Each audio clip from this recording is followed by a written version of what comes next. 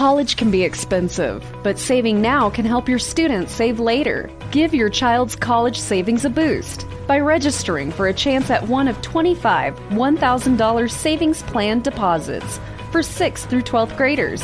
Sign up today at iowastudentloan.org/register. Look for the Save Now, Save Later giveaway under the scholarships page. Log on and register today. That's iowastudentloan.org.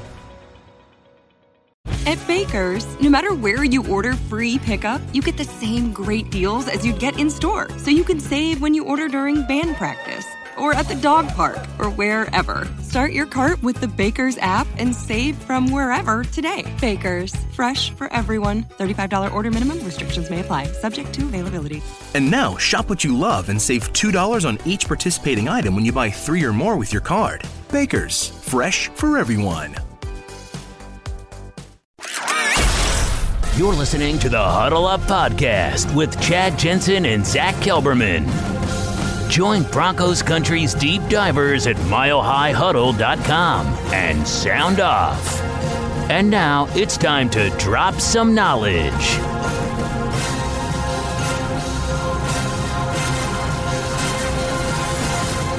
Welcome in, everybody, to the Huddle Up Podcast, presented, as always, by Mile High Huddle and 24/7 Sports, powered by Overtime Media. I'm your host, Chad Jensen, and with me, as always, is my partner in crime. You know him and love him, is your Denver Broncos reporter for 24/7 Sports. He is Zach Kelberman. Zach, not a lot to report as it relates to news for the Denver Broncos, but there was one piece of salient info that came out over the weekend from Mr. Jake Butt, who assures fans he's going to be a full go when training camp rolls around July 18th.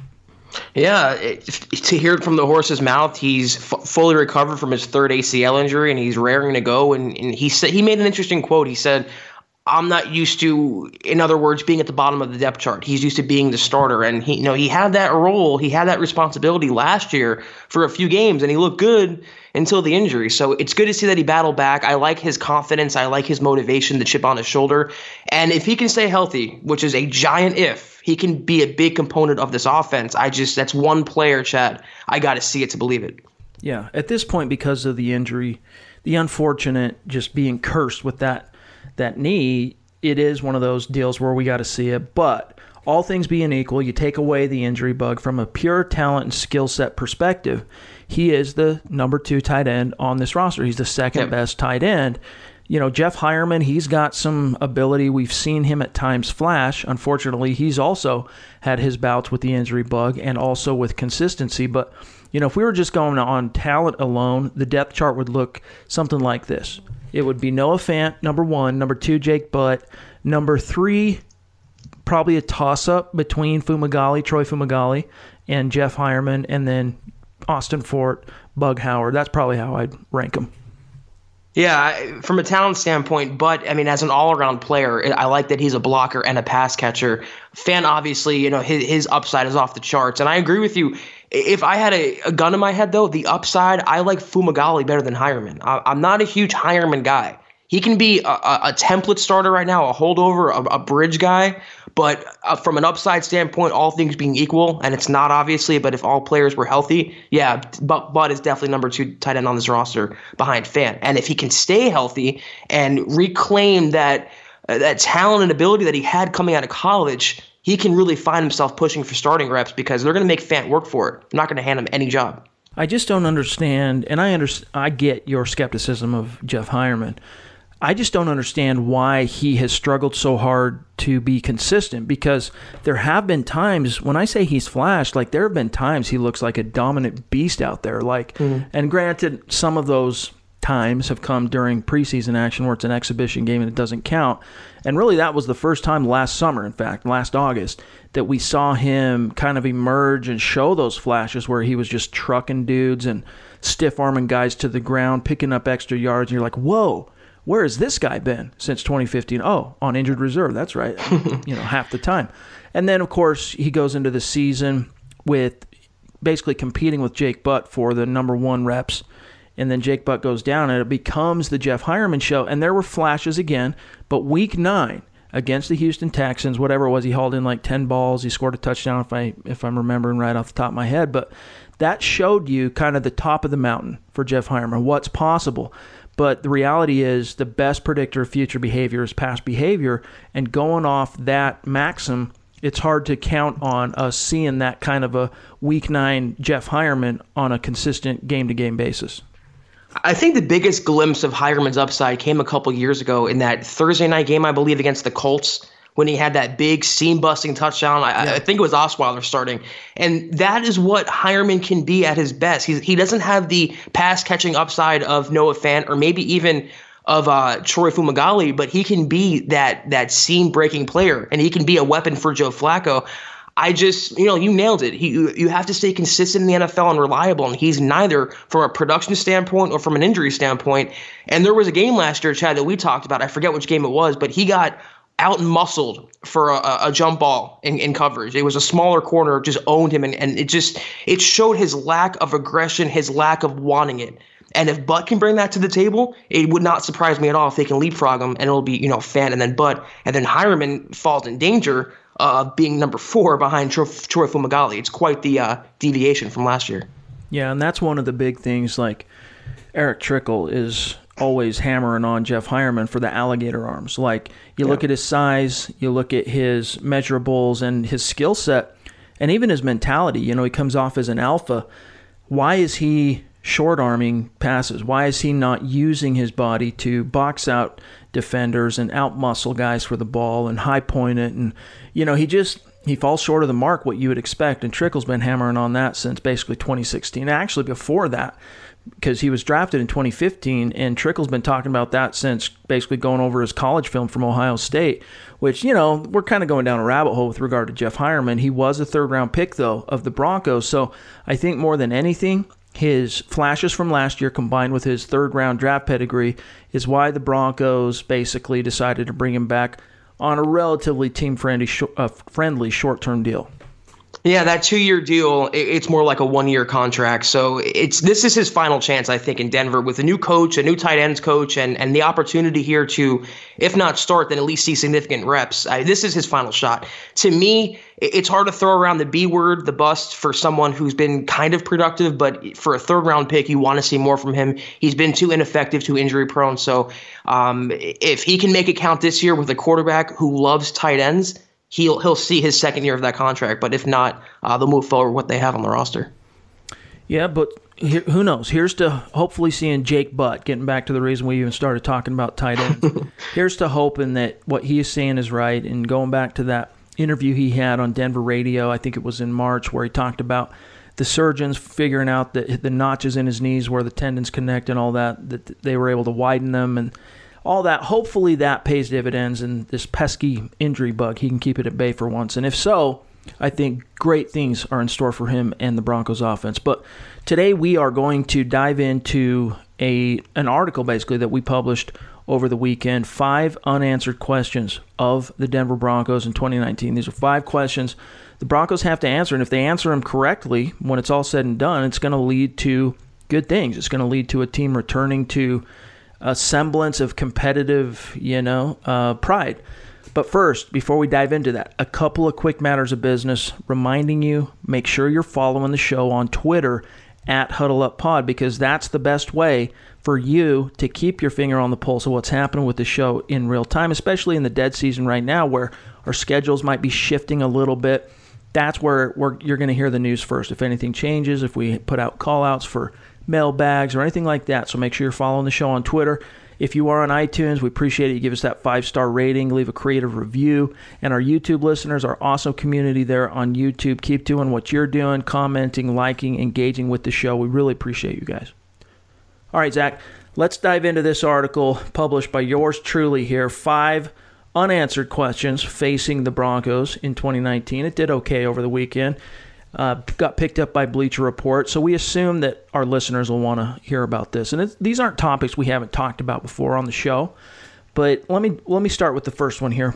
Zach, here's question 1. What version of Joe Flacco will the Broncos get? Are they going to get the Joe Flacco basically of the 3 preceding seasons before this last year. I mean, because he actually played well before he went down with that hip injury last year. He was playing very well. He was on pace to have a career year, frankly, from a statistical perspective. Not quite from a touchdown perspective, but yardage, he was on pace to toss 4,300 yards, 21 touchdowns, 10 interceptions, and he had the hip. Are we going to get that version of Flacco? Are we going to get the 2014 version under Gary Kubiak? Or are we going to get the 2015 through 2017 version of Joe Flacco? Or maybe even one that I argue heretofore we have never seen from Flacco, a Pro Bowl caliber, top 15 quarterback level Joe Flacco. With respect to the rest of your list, Chad, I don't want to give anything away, but with other than the coaching staff, this is the biggest question. This question will make or break the Broncos season. It will separate them from a middling team, a 7-9, 8-8 team, to a possible playoff contender, a double-digit win season. Whether we're going to see the old Flacco or the new Flacco, quote-unquote new, I think we're going to see a guy in the middle, a consistent, above average, good enough to win with, better than the Broncos had in recent years. And it might not be sexy. I don't think he'll make the Pro Bowl and he won't garner much headlines, but he'll do enough for the Broncos to win. And if he can be just consistent, like I say, and I know fans don't want to hear it, they want a star quarterback under center. I'm skeptical that you'll see that with Joe Flacco. But if he can be consistent, combined with this defense and the coaching staff and the running game, they can be a playoff team. But this question, Chad, is the number one by far. It will make or break the Broncos this year. Yeah, there's one thing to keep in mind, too, that actually makes me optimistic about Joe Flacco is his record against the Denver Broncos teams, the foes in the AFC West, the division rivals.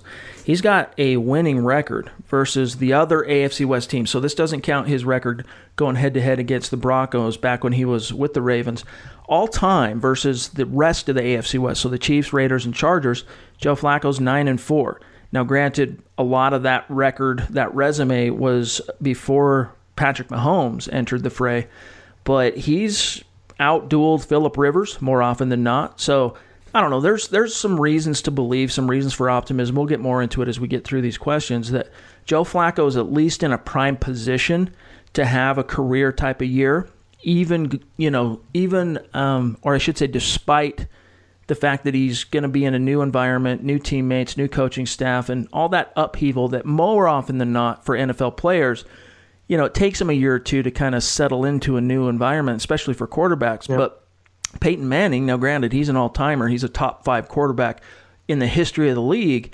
He kind of set the new standard, and maybe you look at it as an outlier, but the way he was able to perform in his first year after being in Indianapolis for 14 years, then to come to Denver, started 2-3 that year in 2012. And the naysayers were out there, oh, he's lost a step. Look, he's not going to be able to overcome those neck surgeries.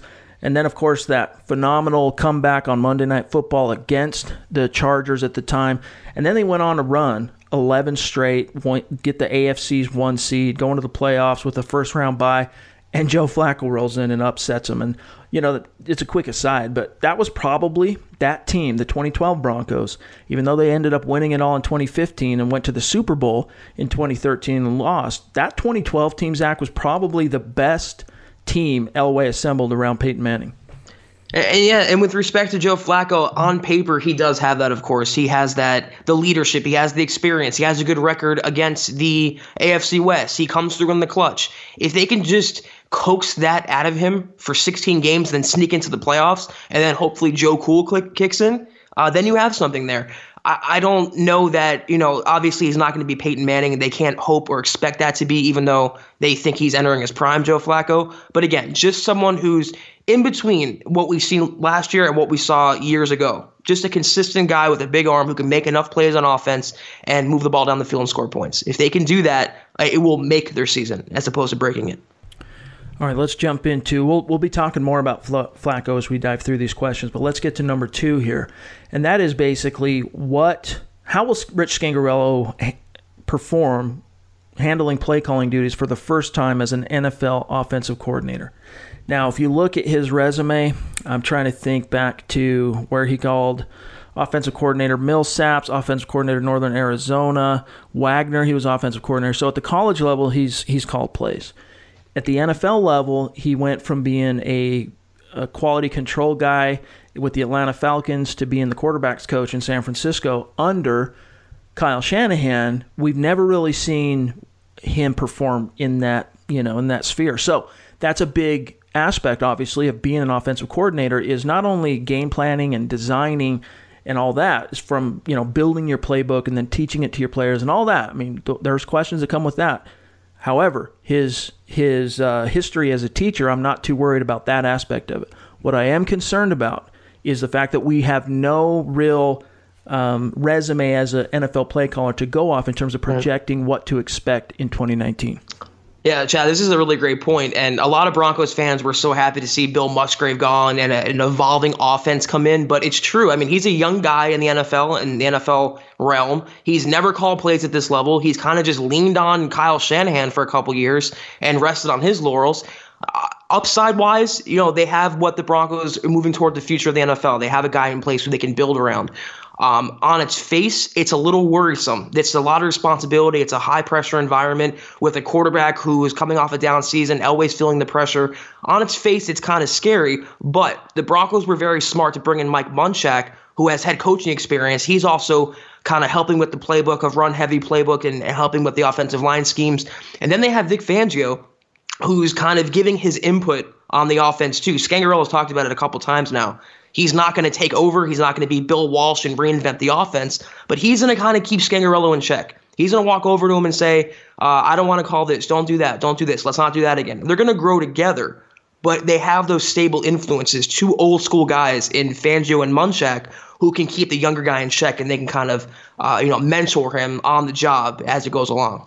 One of the biggest aspects of being a play caller, being an effective play caller is, and especially learning from Kyle Shanahan, that he kind of grew up under seeing how his father operated as a head coach and an OC. Shanahan, just like Kubiak, he taught that to Kubiak, and this was something that actually goes back to Bill Walsh. They script the first 15 plays usually of the game. I'm curious to see whether or not that's something that's also going to rub off on Scangarello. There are pros and there are cons to scripting. If you're going solely based off your script, you're basically designing your first 15 plays around the weaknesses of your opponent, and you're hoping to really step on their necks out of the gates type deal. However, after that, it comes down to what you're seeing from up high, what you're hearing in the headset from your guys in the booth, the cut-ups you see on the sideline, in between possessions and all that, and then comes down to your gut and your knack for being able to, in the moment, make those play calls. And I'm just curious in that sense how Scangarello is gonna perform.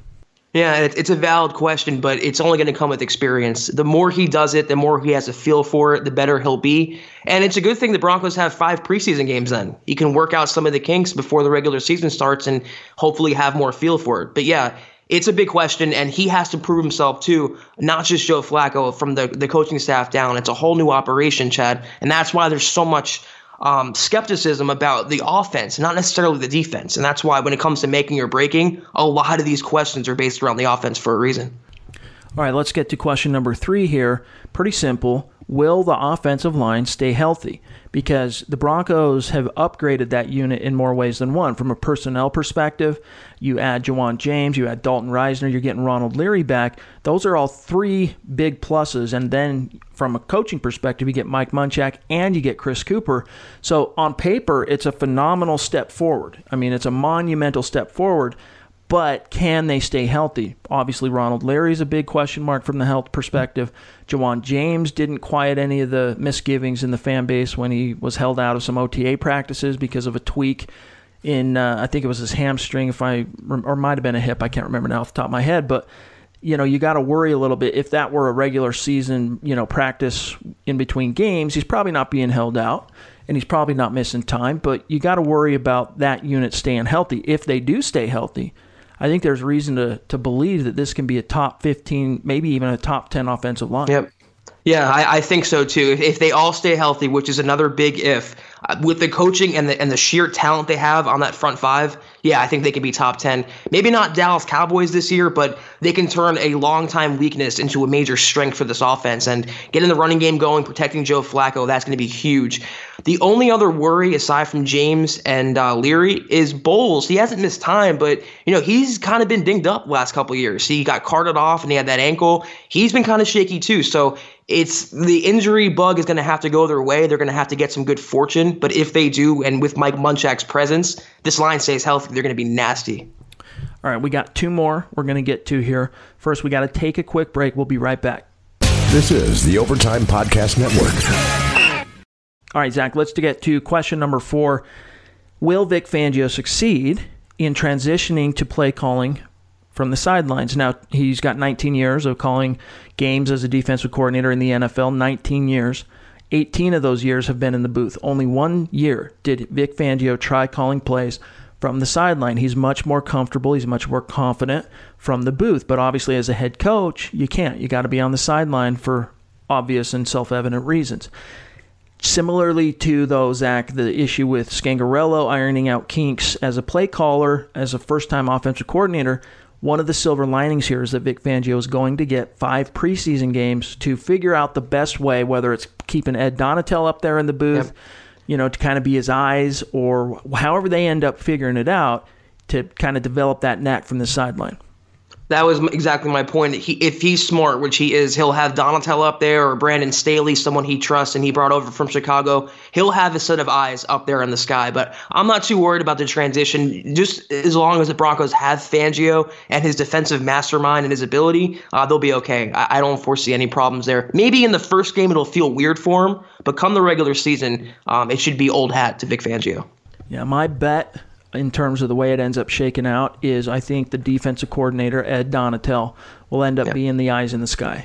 Agreed. And I think that's just the best way to do it. Ed Donatel has the most experience in terms of being with Vic Fangio, and probably, maybe aside from Bill Collar, the most experience in the NFL as an assistant, as a coach, besides Vic Fangio. So he's a guy you might want to have up there, knows your tendencies, knows what you like, knows how you want to attack, knows what your weaknesses are as a unit, how to scheme, how to protect against that. And also, don't forget, he's a former defensive backs coach, so seeing that all-22 vantage point from up in the booth, that could serve him well. Also, he's the defensive coordinator by title only, so let him earn his paycheck up there in the booth and let him radio down to Vic Fangio. I think that setup will be ideal. I think that will happen also. All right, let's get to question 5, and we can kind of sink our teeth into this one a little bit and settle in. Can the young skill position players take the next step? Now, here's what's interesting. Yes, you got guys like Phillip Lindsay, Courtland Sutton, Royce Freeman, Deshaun Hamilton entering year 2. You got Noah Fant entering his rookie year, his first year in the NFL. Troy Fumagalli really playing in his first year. But that quartet of skill players that were on the team last year, Lindsay, Sutton, Freeman, Hamilton. Here's an interesting stat that not a lot of fans are aware of. That quartet combined for 2,817 yards from scrimmage in 2018. That total represents the most yards by a rookie quartet in NFL history. So that's a good baseline with which to kind of operate. It's another reason why I've said on this podcast multiple times that Joe Flacco arguably is entering the most, as far as a supporting cast of skill players, the most talent he's ever had as a quarterback. I think that can be argued. But can that group, last year was awesome. It was, it set a new precedent as far as rookie quartets contributing yards from scrimmage. But can they take the next step in year 2? It's the NFL. There's no absolutes. Nothing's in a vacuum. Some of the Broncos players you think will take the next step will, some won't, and some players will just come from nowhere, like someone like Jake Butt, and have a great season and that you didn't see coming. Among the group, one of the receivers, I think it'll be Courtland Sutton. He'll break out. One of the tight ends, hopefully it's Noah Fant. Flacco, that's the question there. But, you're going to see a mix and match. It's not going to be perfect. It's going to be some bumps and bruises. It's going to be some hiccups. And you're going to see some players step up. You're going to see some players regress. It's just the way the NFL goes. But if they can just get their key players, that's Sanders, Flacco, Lindsay, and one of the tight ends going and have a good offensive line, that's the best I think fans can hope for. And, Scangarello's, adapting to that role. They can just hope for consistency, something that we haven't seen since Peyton Manning. I think that's what Broncos fans would want at a minimum. They can feel good about that. If some of these players can progress and develop, that's why this season's not really defined by the playoffs. It doesn't define success. If they just progress and develop and you see signs of glimpse and hopes for the future, that I think is a good sign for Vic Fangio in year 1. I just think about the kind of hay Peyton Manning could make. If you take even circa 2014 Peyton Manning and give him this supporting cast, which includes Emmanuel Sanders, it includes Troy Fumagalli, includes Noah Fant, Jake Butt. This supporting cast, I mean, in 2014, I think with Peyton Manning at the helm, you're seeing them push once again for offensive records, point scoring, touchdowns, all that. Now, Joe Flacco, obviously, he's not Peyton Manning, but he is a experienced and, he's a very winning quarterback. He's been in some big games, some huge situations. He's won a lot of games. I mean, he's won 7 road playoff games. He's defeated Manning on the road. He's defeated Brady on the road. He's defeated Roethlisberger on the road. So I think there's, it's hard to get too excited and geeked up about Joe Flacco just because, from an individual accolade perspective, he hasn't really achieved that much. But we've talked about in the past on this show kind of the team that always surrounded him, the philosophy of the Baltimore Ravens. Their whole thing was build a great defense and run the ball. Now, that's probably the core philosophy of what's also going to be taking shape here in Denver. But I think because of the talent on offense and the X factor obviously being Rich Scangarello, there's a chance this offense could be much more dynamic and prolific than we've ever seen from a Joe Flacco quarterbacked offense. This I will concede. On paper, theoretically, hypothetically, whatever you want to say, this is the most explosive Broncos offense since Peyton Manning in probably 2014. But I think it's the sum of all of its parts. It's not going to be based around Joe Flacco. That's going to be the major difference between a Flacco offense and a Manning offense.